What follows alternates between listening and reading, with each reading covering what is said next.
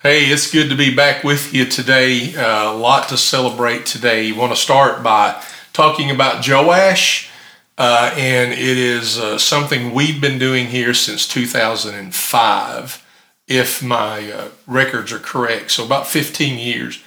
And actually, it probably does precede that.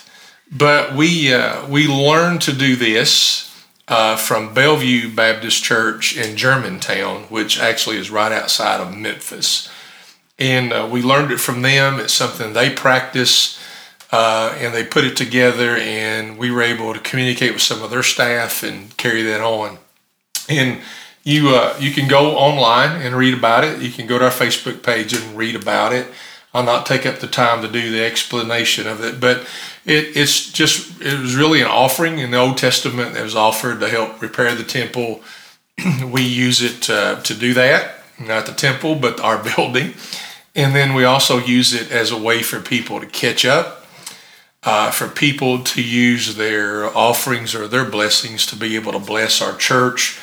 And that is happening as you're watching us on this online service. We are actually conducting the in-person services and practicing the giving of Joash. We've had people give us stocks and bonds. We've had people give us cattle. Now they didn't bring it to church, but they gave us cattle. We were able to sell it. They've given us vehicles. They have given us land. One time we had a guy just as a guest in our church, lived in Georgia and just loved how we ministered to him in that little bit of short time. And he deeded us property that he had in Georgia. We were able to sell it and even use that to move out here. It was really an incredible gift. We've had antiques given, jewelry given, all kinds of things given, which we liquidate and we put it toward our needs. So you may want to be a part of that. This ministry is a blessing to you. You want to bless us. We certainly don't turn down the blessings. And you can invest in our ministry. And we're going to talk about that here in just a moment.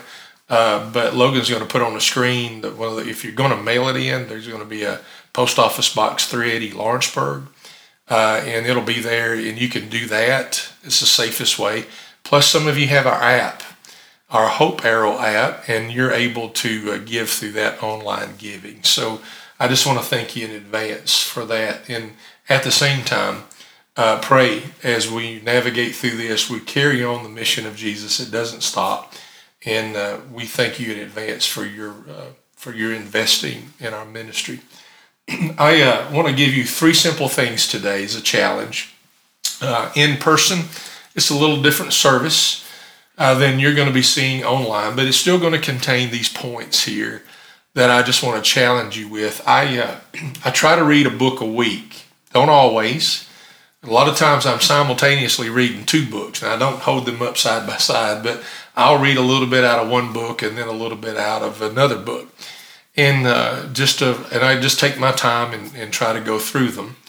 So I was reading in a book that was written by O.S. Hawkins, and O.S. Hawkins is a longtime minister in Southern Baptist life. And he put together something that I have taken and I've expanded on it a little bit, and I just want to share it with you because it becomes a very simple message. And we pray that you invest in that simple message. Your investment into us is carrying this message out. Hopefully, Christmas Eve, we're going to have an online service. It's going to be taped and presented to you. And you're going to see, hopefully, a lot of the ministry that we are a part of by hearing from some people and their stories. So we pray that you see that. Here's the first thing that is a part of our message. It is the fact that God is with us. God is with us. Bethlehem became just another event to show that God is with us. But God was showing that in the Old Testament as well. But Bethlehem and the birth of Jesus, which we're celebrating now, and getting ready to, and when we celebrate Advent, remember we're celebrating 2 things. Advent means arrival, So we're celebrating the arrival of his birth, of Jesus coming in his birth. And then we celebrate the arrival of his coming again. So when you do Advent, it's not just happy birthday.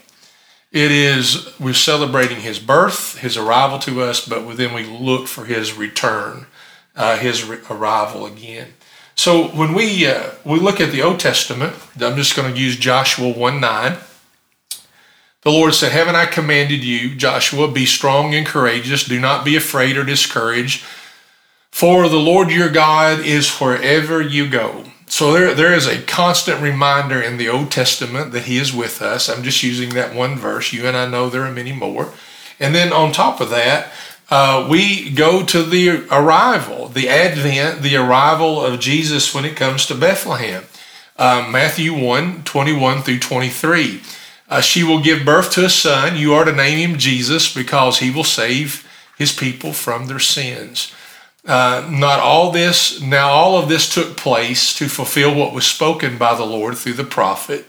See, the virgin will become pregnant, give birth to a son, and they will name him or call him Emmanuel, which is translated, He is God who is with us. The promises of Jesus are that God is with you. I will never leave you, he says. I will never forsake you. And the word forsake means forget. I will never forget you. He will always remember you.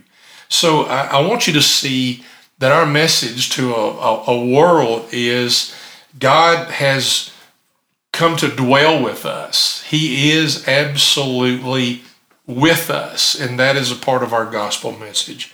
The second part that I want to give you is that God is for us. One of the things in my reading and in my study that I put together is that Bethlehem is just another example that God is with us. Calvary, where Jesus died, is another event and a happening that shows that God is for us. I want you to look at Romans 5:8. God proves his own love. He demonstrates his love for us in that while we were still sinners, Christ died for us. I want you to see that for us. Christ did die for us. So Calvary is a picture that God is for us. I want you to look at Romans 8:28 through 31. Let me read all these together with you. We know that all things work together for the good of those who love God. And we know it's true. That's absolutely true. Those who are called according to his purpose, for those he foreknew, he also predestined to be conformed to the image of his Son, so that he would be the firstborn among many brothers. And those he predestined, he called. And those he called, he also justified. And those he justified, he also glorified. Verse 31. What then are we to say about these things? If God is for us, who can be against us? From the Romans 5 passage, he died for us, just putting emphasis on for us. He's working out things together for good for us. And we realize the question is really rhetorical, but it is God for us? We know the answer is absolutely yes, that he is. So the first part of our message and encouragement for you, even through this Thanksgiving season, is that God is with us. Bethlehem is just another example that he is with us. God is for us. Calvary is just another example that God is showing that he is for us. And then lastly, the day of Pentecost, when the Holy Spirit comes up on the church and the early church and those believers. And it shows that God is in us. So we've handled God is with us. We've handled God is for us. And today we're handling that God is in us. I just want to give you three things to point out to you with Scripture. Romans 8 and 9. Those who are in the flesh cannot please God. Do you hear that? The spirit and the flesh, they battle each other. Those who are in the flesh cannot please God. You, however, are not in the flesh, but you're in the Spirit. Now listen to this. Since the Spirit of God lives in you. So the message is not only God is with us and God is for us, but God is in us.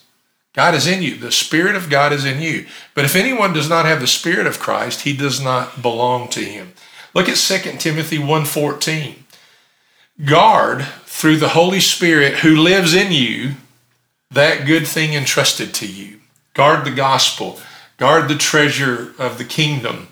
Guard that. And it's through the Holy Spirit who lives in you that you're able to do that. The focus is on that God is in us. John 14:23. This may complicate it a little bit. I don't think it does. To me, it simplifies it. But John 14:23, Jesus answered, "If anyone loves me, he will keep my word. My Father will love him, and we," Jesus says, "we, the Father and the Son, will come to him and make their home, our home, with him." It is the indwelling of the promise of the Lord. The fact is, and the truth is through Scripture, I have the Trinity living in my life. The Father and the Son team up, the Holy Spirit dwells, and that team is working on behalf to make me into the image of Christ the Son and Christ the Savior, Jesus himself. So I want you to see the message. This Thanksgiving Day, just stop and say thanks. Thanks. God has revealed himself to us over and over, and Bethlehem was just a major event to show that God is with us. God has been telling us that he's for us all through his word. He's looking for his own people and that he is for us. And Calvary just becomes another event to show us that he is for us.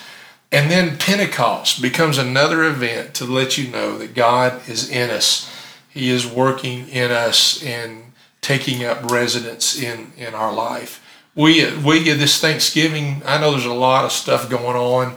I just pray through everything you have to interpret and rearrange and do and decide through this Thanksgiving time. Just stop, make a decision and stop and just thank God that over and over he has shown himself that he is with us and that he is for us and that he is in us and that he is leading us. He will never leave us and he will never, ever forsake us.